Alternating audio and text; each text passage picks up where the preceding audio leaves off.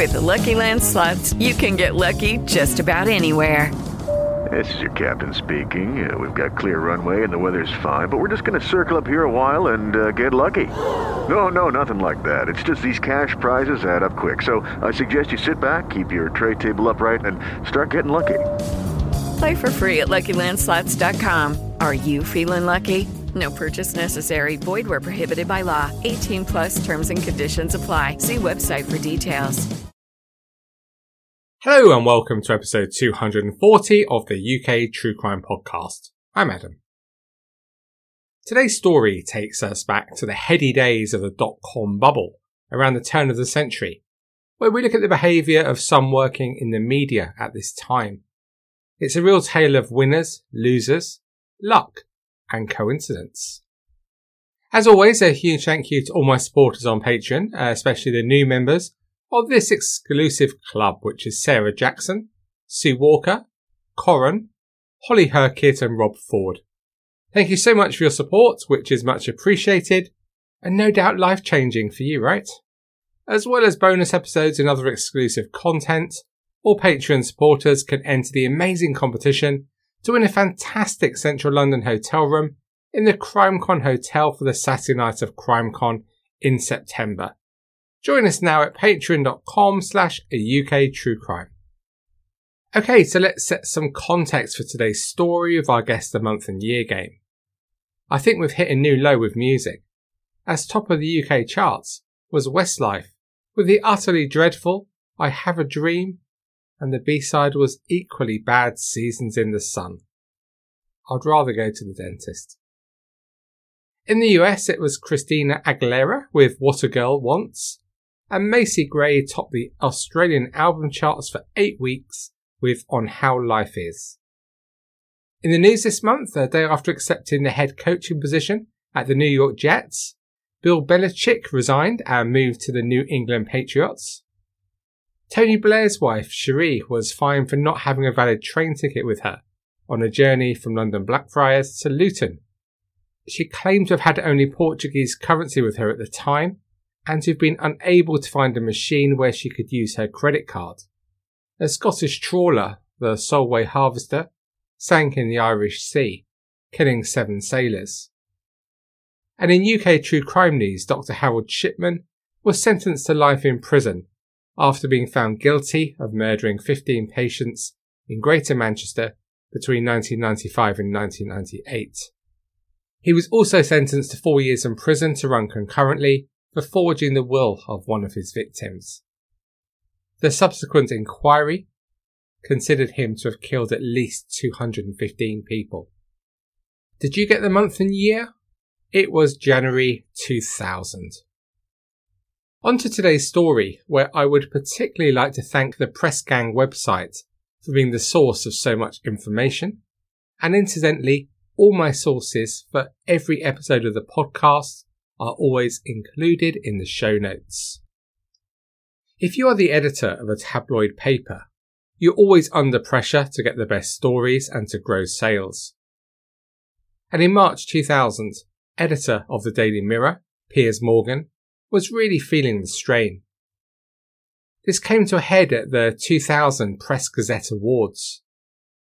At this time, when national newspapers weren't insignificant and widely untrusted like today, the competition between the Sun and the Mirror was real, and the antipathy between staff on both papers really existed.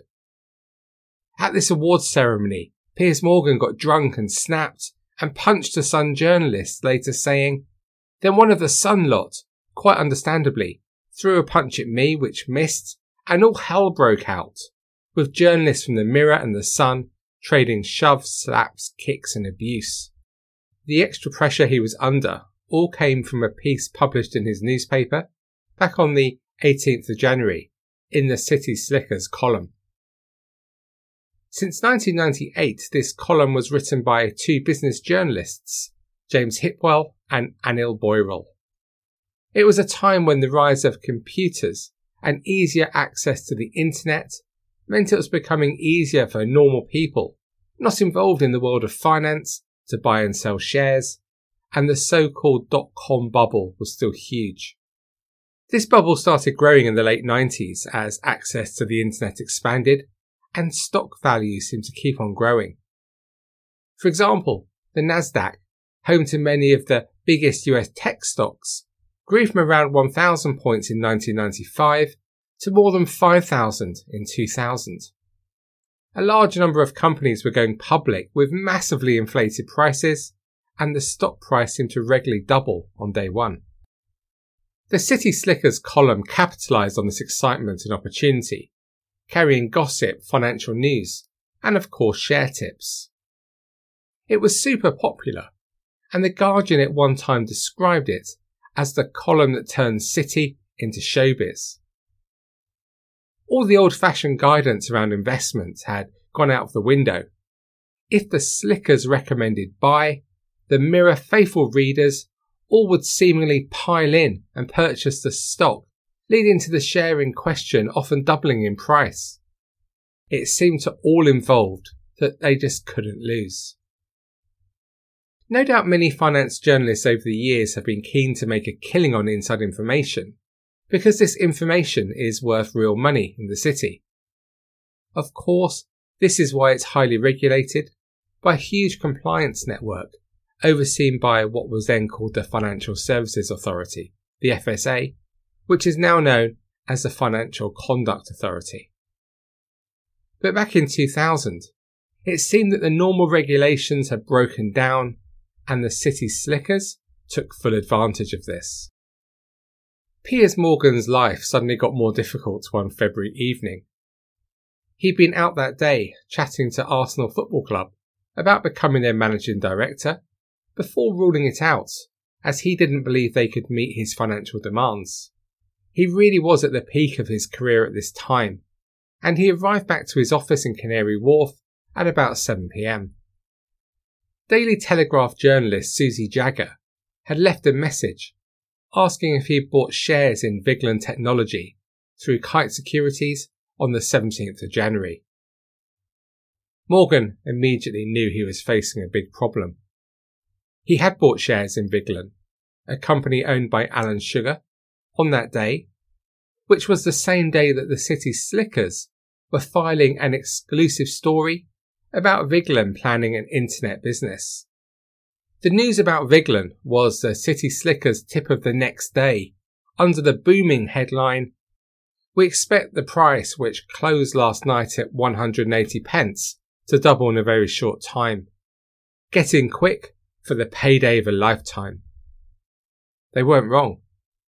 On the 18th of January, the shares increased from £1.80 to £3.66. Morgan's secretary immediately noticed how her boss reacted to the news of the call from the journalist and asked if he was all right.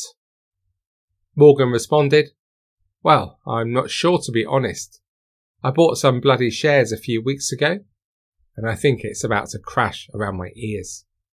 Morgan rang the journalist back and told her that he had bought some shares, later saying that he did so as it's better to be open and upfront in situations like these.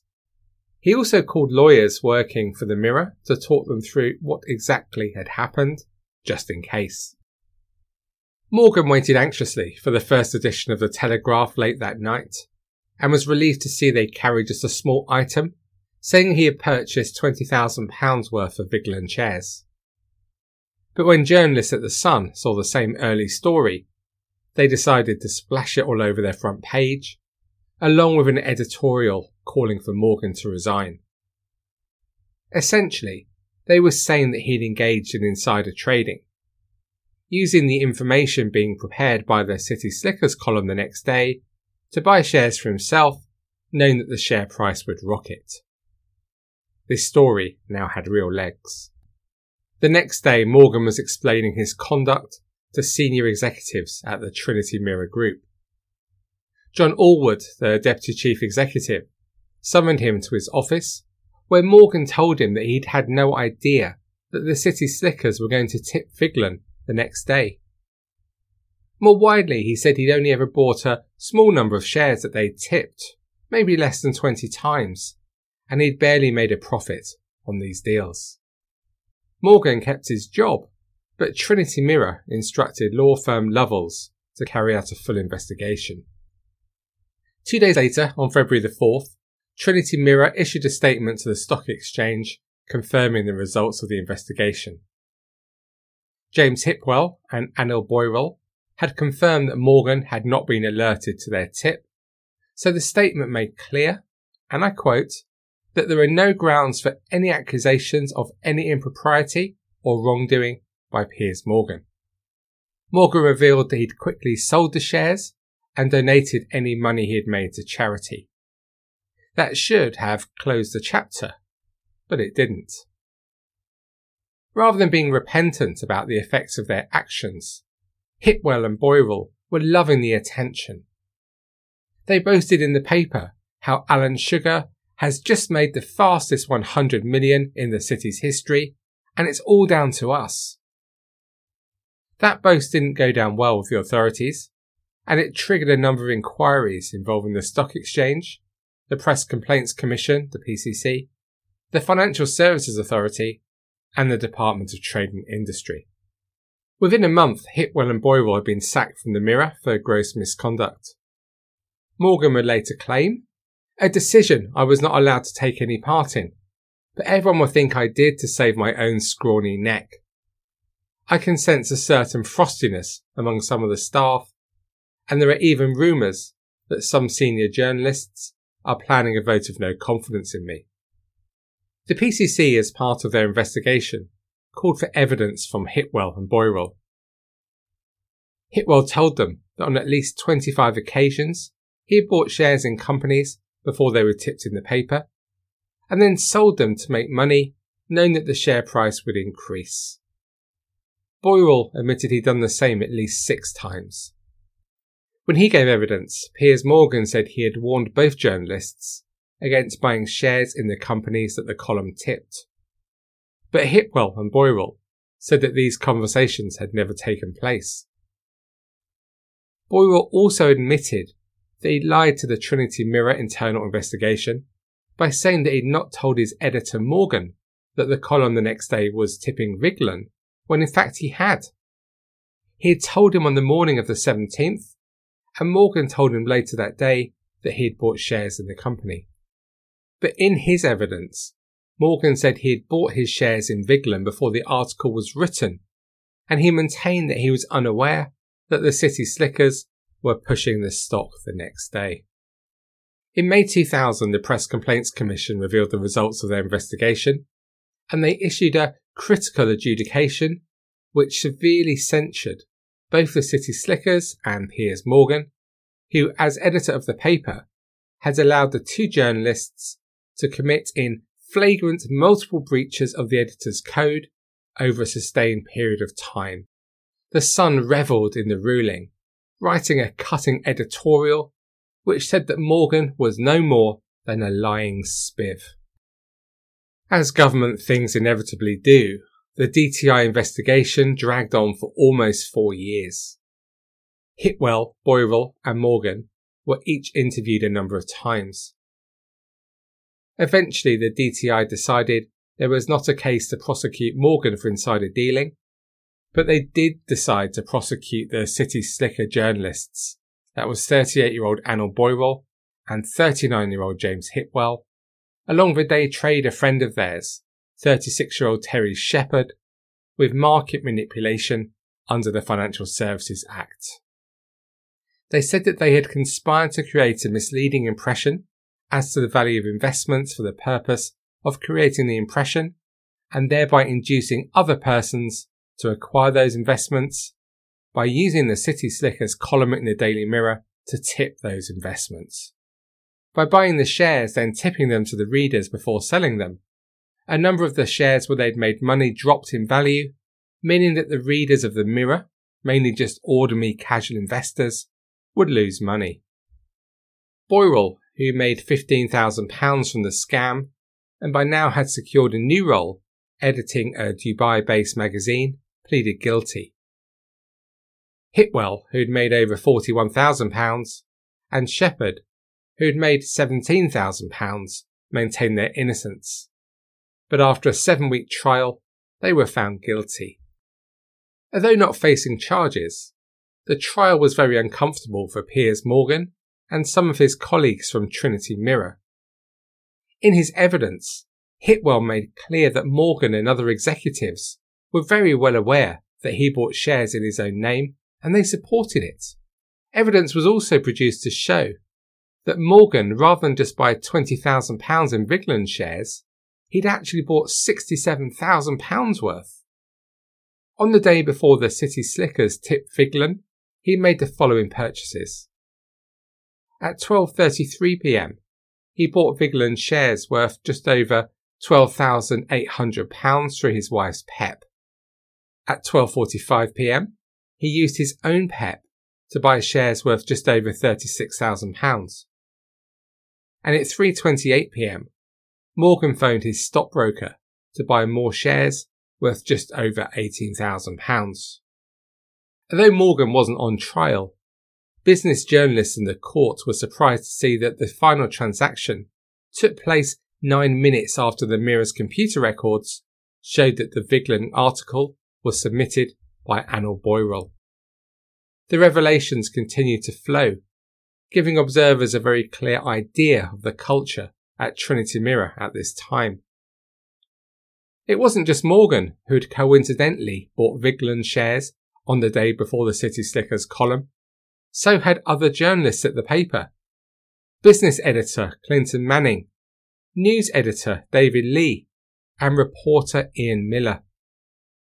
It transpired that other senior staff had bought other shares later tipped by the City Slickers, including deputy editor Tina Weaver and the paper's lawyer and close friend of Morgan, Martin Cruddas. This was the man who advised Morgan on the Press Complaints Commission Editor's Code. Oh, and Cruddas's mum, girlfriend, and her dad also bought shares in some of these firms. Although Cruddas said that he regretted this, like Morgan had said before, he put it all down to coincidence that the shares he had bought and recommended to family were later recommended by the City Slicker column.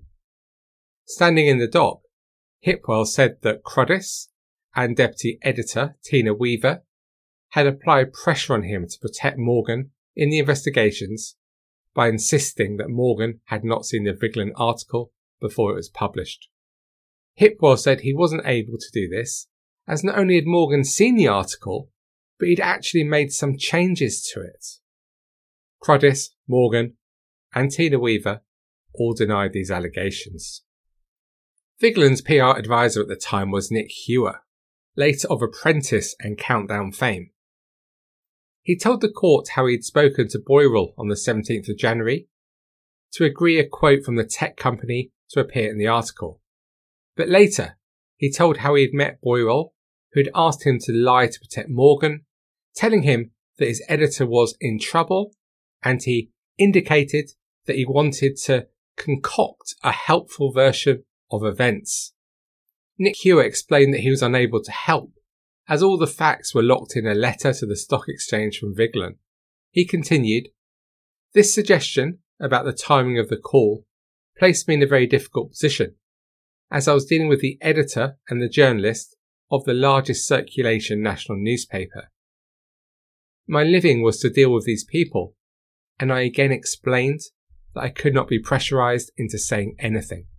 The next day he told how he spoke to Morgan personally. They discussed the timing of Boyrell's call on the 17th, and Morgan had suggested it would be, I quote, "helpful if the time of the clearance quote could be pushed back from the time it was actually made." Nick said that he couldn't lie, but he was persuaded to say that the call had been made late in the afternoon. The solicitor from Lovells, who carried out the internal inquiry on behalf of Trinity Mirror, was asked in court about Nick Hewer's evidence. He was asked if he knew Hewer had been asked to lie, would he have still cleared Morgan of wrongdoing? He said that he wouldn't. After the trial, Morgan rubbished the evidence given by Nick Hewer, telling the Press Gazette it was absolutely cock and bull rubbish. I never asked Nick Hewer to lie.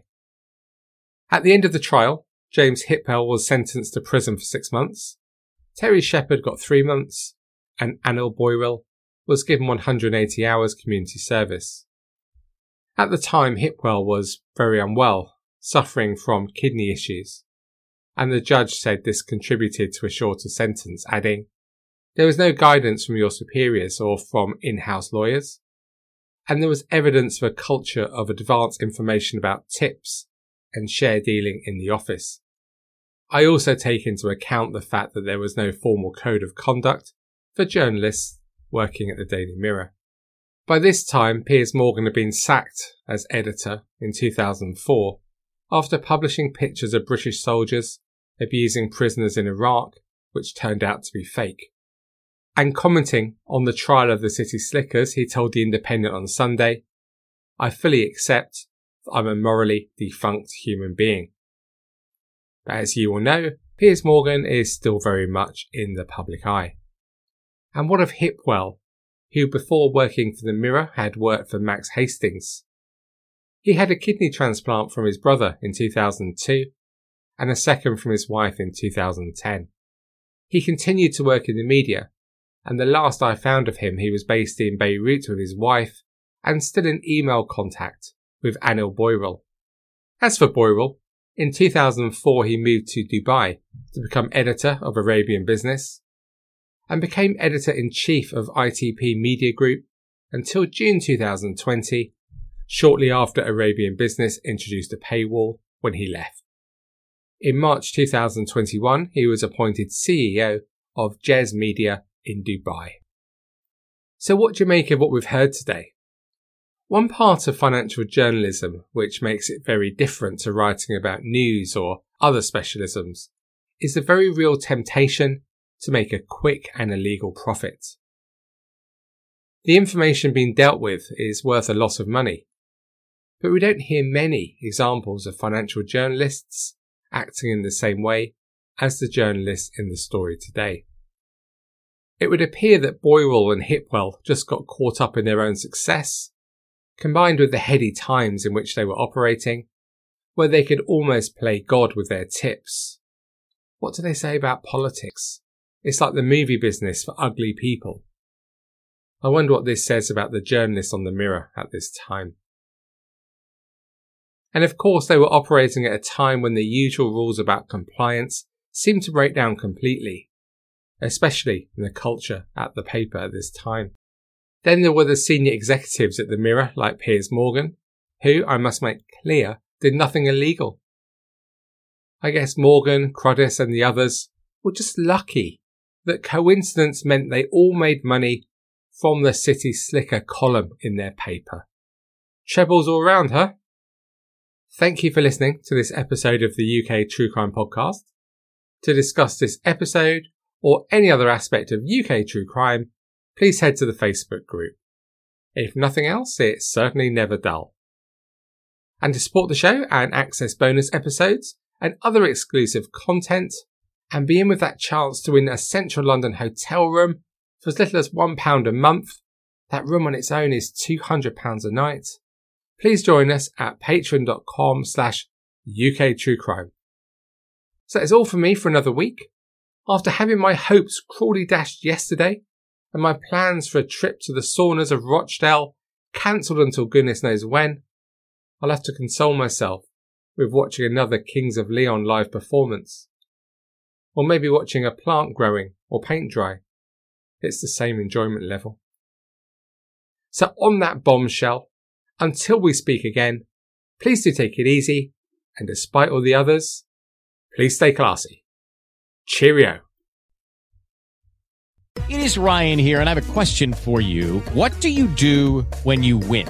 Like, are you a fist pumper, a woohooer, a hand clapper, a high fiver? I kind of like the high five, but if you want to hone in on those winning moves, check out Chumba Casino. At ChumbaCasino.com, choose from hundreds of social casino-style games for your chance to redeem serious cash prizes. There are new game releases weekly, plus free daily bonuses, so don't wait. Start having the most fun ever at ChumbaCasino.com. No purchase necessary. VGW Group. Void where prohibited by law. See terms and conditions. 18+.